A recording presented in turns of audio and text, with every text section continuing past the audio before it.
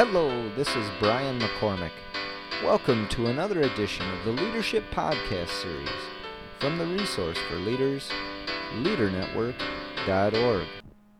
Our National Leader of the Month is Lou Holtz, best known for his famed career as a college football coach. Coach Holtz is also a highly successful author and speaker, and he currently spends a lot of time on the television, particularly in the fall as a college football analyst for ESPN. Lou is the only coach in the history of college football to take 6 different teams to a bowl game, win 5 bowl games with different teams, and have 4 different college teams ranked in the final top 20 poll. He has held head football coaching positions at the University of South Carolina, the University of Notre Dame, the University of Minnesota, the University of Arkansas, North Carolina State University, and William & Mary. He even spent a season as the head coach of the NFL's New York Jets. While at Notre Dame, he led the Irish on a record 23-game winning streak that ranks as the longest in the storied history of Notre Dame football, and includes a consensus national championship in 1988. This past August, Lou Holtz released his latest best-selling book, Wins, Losses, and Lessons. What a phenomenal leader Coach Holtz is. A conversation with him makes clear why he has built so many successful college football programs. Enjoy the interview I conducted with Lou Holtz. Following the interview, continue listening for an extra special bonus feature. 2 former coaches on Lou's football staff, Barry Alvarez and Urban Meyer, will comment on Lou Holtz's leadership. But first, here is the interview with Lou Holtz. As far as your favorite quote, anything that would jump to mind? Well, I have several of them. I don't know who. There's books out on my quotes, but the one I really like is that every day somebody does something great. Today, make that someone be you. Excellent. How about a favorite book? Oh, there's several of them. I love See at the Top by Zig Ziglar. I thought that was a great book. Tough Times Don't Last, Tough People Do by Dr. Schuller. I think the Bible. I think Harvey McKay's books that he has written, How to Swim with the Sharks Without Being Eaten Alive. And, of course, Winning Every Day and Wins, Losses, and Lessons by Lou Holtz. But I wouldn't put mine in. But See at the Top by Zig Ziglar and Dr. Schuller and Harvey McKay, those are great books. And the only thing that's going to change it from where you are today to where you'll be 5 years from now are the books you read, the people you meet, and the dreams you dream. Terrific. How about any different books that you'd recommend for aspiring leaders, or would those fall into that exact same category? Although the only thing I ever read are motivational books. I never read fiction or anything else on that line. And I always try to read things that will help me get better. And, I get something out of every book I've ever read. But, just from start to finish and ones that you will refer to. The first book I ever read on motivation was The Magic of Thinking Big by David Schwartz. And that was a great book on goals. But his overall philosophy, I thought See at the Top and Tough Times Don't Last. Okay. What about a current personal passion? Everybody needs 4 things in life. Everybody needs something to do, someone to love, something to hope for, and something to believe in. You have to have those 4 things. And so as far as a passion, I love golf, but yet at the same time, whatever I'm doing at that time, I want to do it to the best of my ability. I'm going to give you undivided attention, whether it be on the golf course, whether it be making a speech, whether it be doing TV for ESPN, whether it be being a grandpa or being a husband. I have a lot of things I have to do, and I just try to do it to the best I can at that time. I try to make the necessary preparation right for this interview. I looked it over. I didn't have time to do it in great depth and detail, but I've read every question you ask and thought about it a little bit. Sure. But that to me, that's a passion. Is whatever you're doing, at that moment should be the passion you have. If you don't have a passion to be doing something, you shouldn't be doing it. And if just like in golf, I just played this morning. We're going to play an emergency 9 here. My team won this morning. No big deal. Doesn't go in the Hall of Fame, doesn't go in the record, but it's just the idea, hey, we went out and we played very well as a team. Boy, you talk about golf, it makes me jealous. When you talk about those 4 categories that everyone, or the 4 things that everyone needs, the one about something to hope for, I guess along those lines, what would your dream be? Any dream right now at all? Well, I want to own my own airplane, and I keep looking at that. That's something I always want to do, was own my own airplane. But, dreams, at my age, you don't even buy green bananas anymore. But yeah, there has to be things you want to hope for and things you want to do. But as far as, you like to be able to do TV well, not be just whatever I'm doing, I want to do that thing as best I can. Sure, okay. What about a place in the world that either you most like to visit, or if there's somewhere you haven't been that you'd really like to get to? Well, there aren't many places in this world that my wife and I have not been to. I think that, but there are about 4 or 5 of them that we haven't been to. We haven't been to South Africa. We haven't been to South America much, not way down south. I haven't been to Russia. Okay. I haven't been to Australia. Those are the only 4. But, we've traveled so much that every time we travel, we're so glad to be home that we don't travel much anymore. Sure. Okay, what about experiences that have been vital to your development as a leader? Oh, I think that there's so many things that relationship with Father Hesburgh as president of Notre Dame was a marvelous thing. But I think, whether you're being fired at Arkansas by Frank Broyles, when you have the best one-loss record in the history of this school and the second best one-loss record in the history of the Southwest Conference, you had 7 bowl bids in 7 years, and he tells you that he wants you to resign and doesn't give you a reason. And that was a great experience because of this. My wife wouldn't allow me to be better, said we're just going to move on. 2 years later, Notre Dame's looking for a football coach, and they called Frank Broyles. He said, go hire Lou Holtz. What I'm saying is that was a great experience. I ended up at Notre Dame because of Frank Broyles, and ended up at Minnesota, which was a marvelous experience as well. Whether you're talking about good things that happen to you or bad things that happen to you, you can't control what happens to you, but you can control how you react to it. And what I think we do have to always understand is that wherever we are, we're there because of the decisions we made, not somebody else. That if we make bad choices, bad things are going to happen. When you feel that somebody else is responsible for your bad luck, and you're also going to feel that somebody else is the only person that can get you out of your bad situation. When you take charge of your own life, held accountable, understand the decisions have ramifications, then and only then are you going to be able to cope with everything that comes along. And that can be handled. You can learn that through adversity. You can learn that through positive things as well. Sure. Okay. Terrific.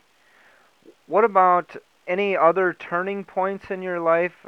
In that last question, you addressed some definite turning points. Anything else that you would... Oh, I think going to Ohio State under Woody Hayes, when he was coming off a bad year, and I went to Ohio State as an assistant coach, and we won the national championship. But I learned so much from Coach Hayes about standards, about not accepting mediocrity from players, that your obligation as a coach and as a leader is not to be popular, is to make them the very best they possibly can. On leadership, Father Hesburgh said this to me, I never forgot. He said, I can name you the head football coach. I can give you that title. Titles come from above. I cannot name you the leader. People underneath you will determine who the leader is. And a leader is somebody that has a vision, has a plan, leads by example, and is positive in the time of adversity. Oh, great words. My personal favorite question that I love to ask leaders, and this is kind of vague and it doesn't send you in a certain direction, but we all have a story, I believe. And the question is, what is your story? Is there a story that kind of encapsulates what you're all about? Well, I don't like to talk about myself a whole lot. I think if you have to tell people what you did, you haven't done much today. What you did yesterday, yeah, I say this: if what you did yesterday looks big to you, you haven't done much today. But I think that if there's one story, I've been married the same way for 46 years. This was after she turned me down we set a wedding date and she broke it. And then later we got married. That was 46 years ago. Had 4 children, 3 graduated from Notre Dame, 1 from Centenary. I just have a philosophy, and my philosophy is very, very simple. And maybe if it was a turning point or a story, was at William Mary. I went there after coaching Ohio State under Woody Hayes. We won the national championship, but I know everything. Boy, that first year was a disaster. And I sat down and tried to figure out why. I can't be Woody Hayes. What is it I want in a football team? What is it I want people that I'm going to work with? So I made a list of people that I felt were very successful from all walks of life, that they just had a way of getting things done. And I made a list of people who screwed everything up regardless. And then I tried to, what do they have in common? What does this group here who's successful do that this group here that fouls everything up doesn't do?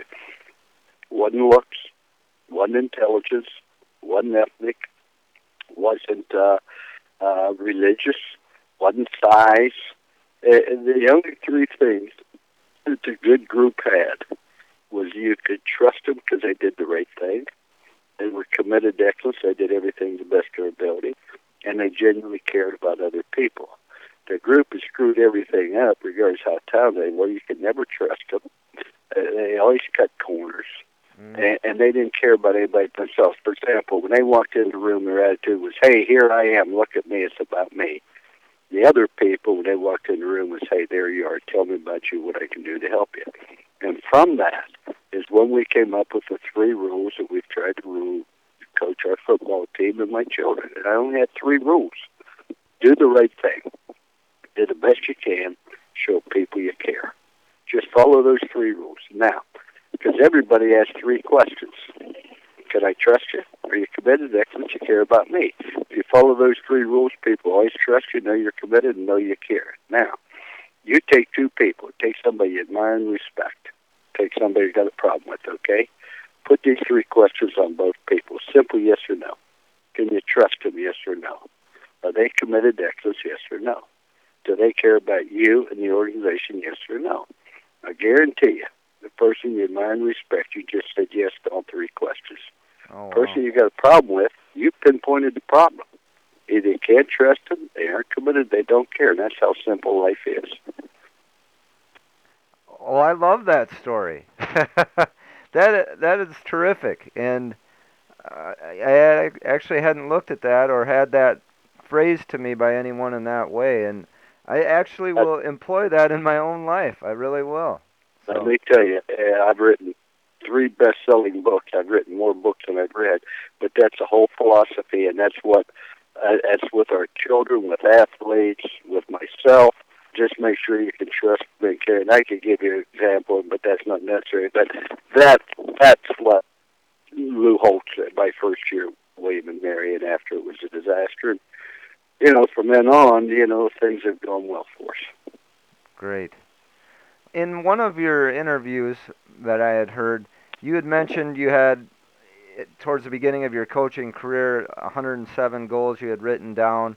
And well, what happened is I went to South Carolina under Marvin Bass. My wife's 8 months pregnant for a 3rd child. We spent every cent we had in the bank for a down payment on the home. And I'm there 1 month and get up on a Monday morning and, headlines of the state paper reads Marvin Bass resigns. I said to my wife, I wonder if he's related to my coach. Well, after they hired Paul Deed, so he didn't retain me. I don't know anybody in South Carolina. After my wife gave birth to Kevin, who's now a lawyer, she went to work as an X-ray technician. I was a stay-at-home dad.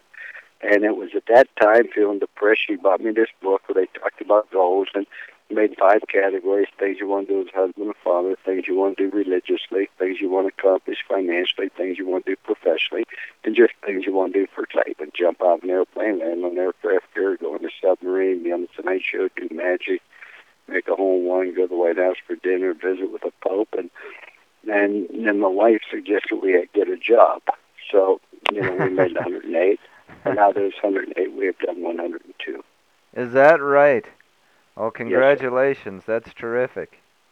thank you. Have you, now, are there any recent goal additions that you're still adding to that list? Oh yeah, there's 6 things that we haven't done. Looking at an airplane, I've always wanted to own an airplane, but you'll add other things. But from the original list of 108, which was written in 1966. I'd say that's a pretty good result.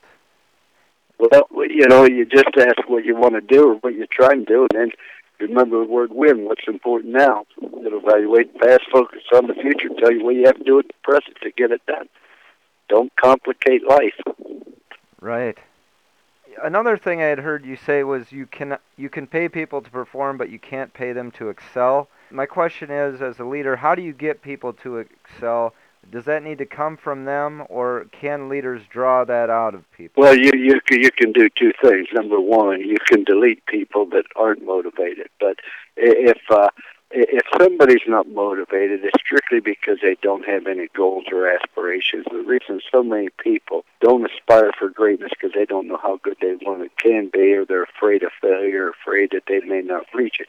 And your job as a coach is to show people how good they can be, get them to think about it in terms of getting better in different areas of life, the trust, the commitment, the care, that certainly helps. But just getting people to have something they want to accomplish with their life, and then show them how they can do it.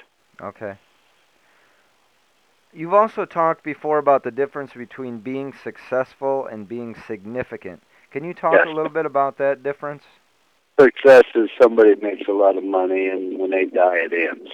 When you're significant, whether you be a teacher, a leader, a coach, or something else, you help other people be successful.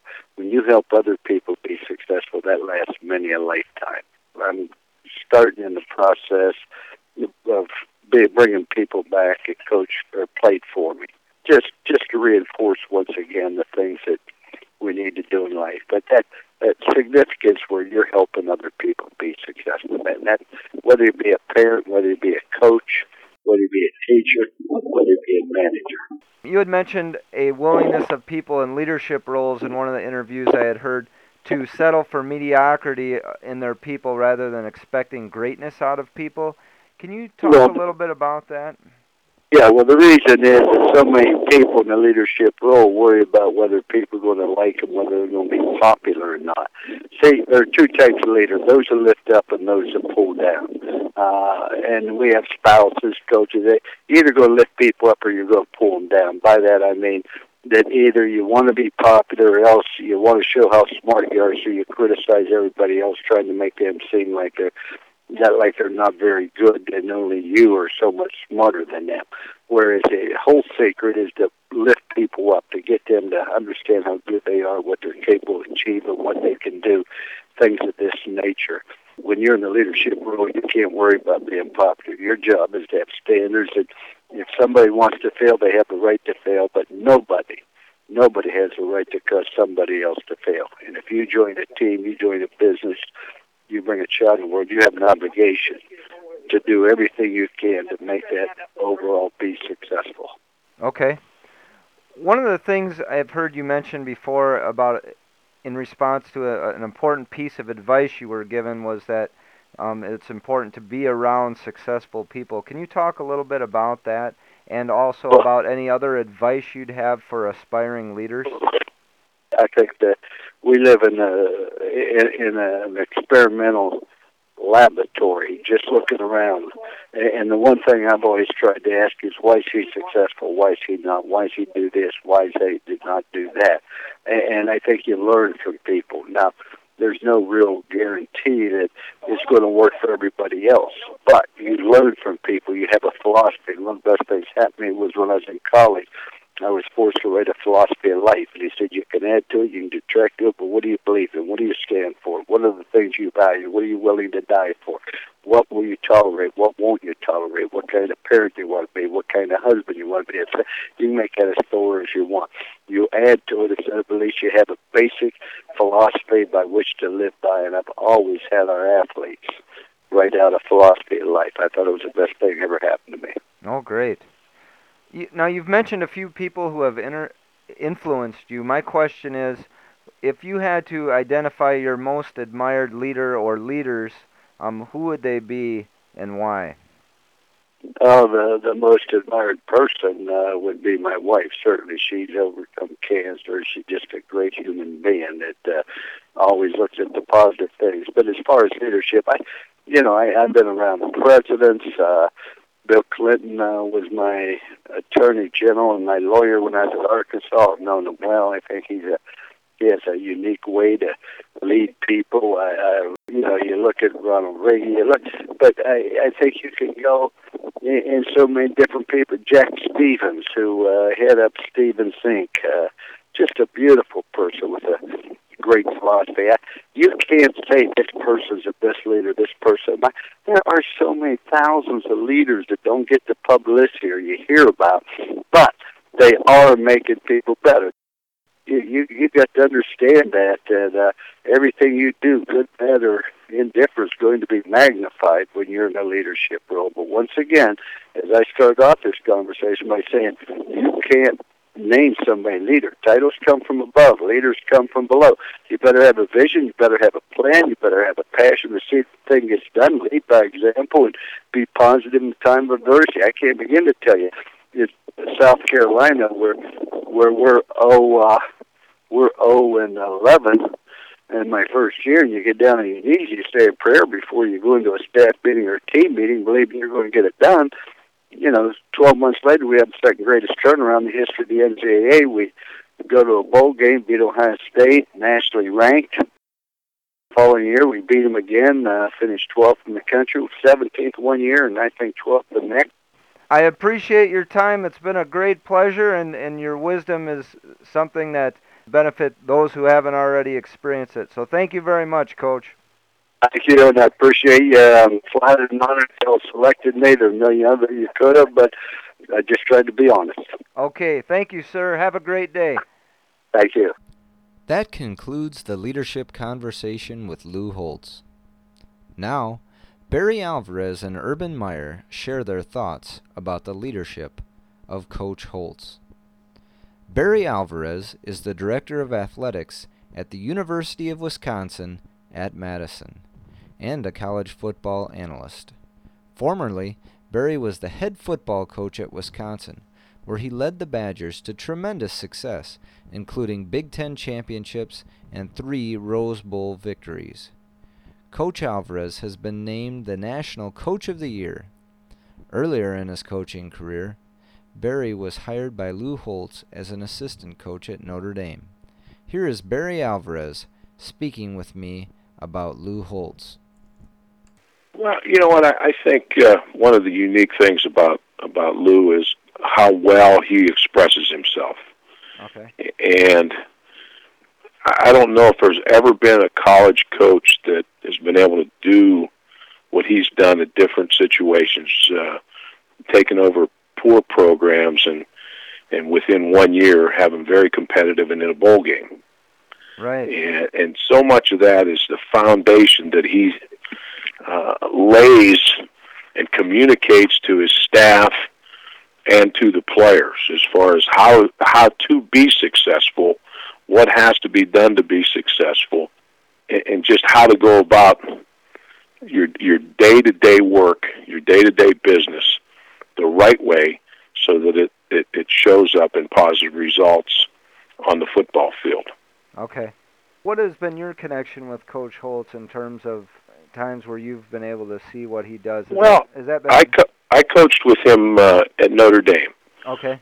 And my first year, I went. He hired me at Notre Dame. I was at the University of Iowa. He hired me at Notre Dame his second year. His first year, I believe they were 5-6. Okay. Second year, we won a national championship. Wow. Next year, I think we won 24, 25 games in a row. We probably should have been national champs 2 years in a row.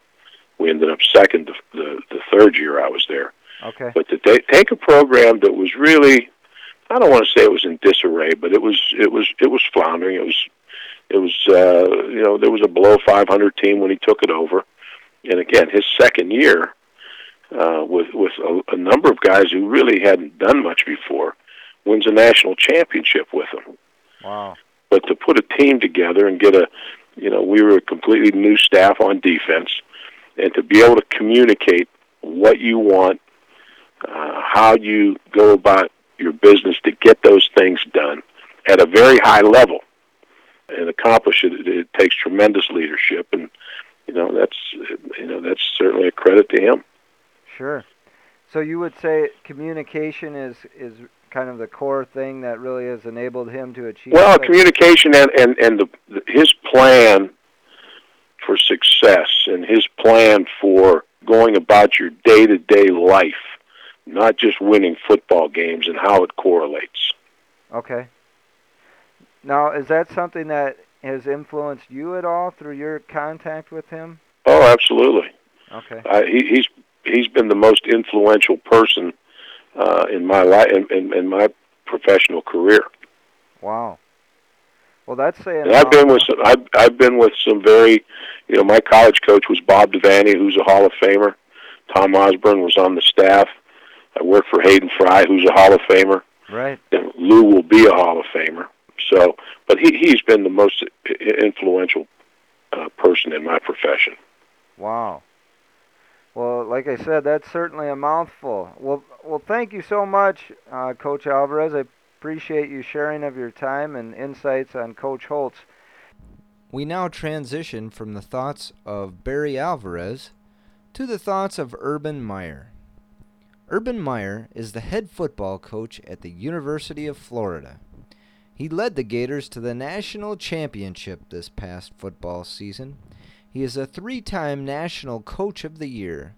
Here, Urban Meyer responds to my question about a story about Lou Holtz. Obviously, I have great respect for Coach Holtz. He's a invaluable resource that I have used since my first day I was offered a job, and that was at Bowling Green. And a great story about Coach Holtz is that I called him late the night that I was going to turn down the Bowling Green job, and he answered the phone, and I told him I was going to probably not take the job, and this is after he tutored me and mentored me and kind of got me in order to get offered that job. He helped me with the interview before I went in. Okay. And I told him I'm probably not going to take it. And he said, well, why not? And I said, well, I don't think it's a good job. And then he put it right on the table. He said, well, of course it's not a good job. If it was a good job, why would they be calling you? and that's true, and that's typical him. But he's a resource. When we struggled on the road last year at the University of Florida, he was the first person I called and had him come up to speak to our staff about winning on the road. And he is a great leader. I think he's obviously one of the great coaches in the history of the game of college football. And a lot of that is because of his leadership and ability to develop leaders. This concludes this month's podcast. Come back again next month for another edition of the Leadership Podcast Series from the Resource for Leaders, LeaderNetwork.org.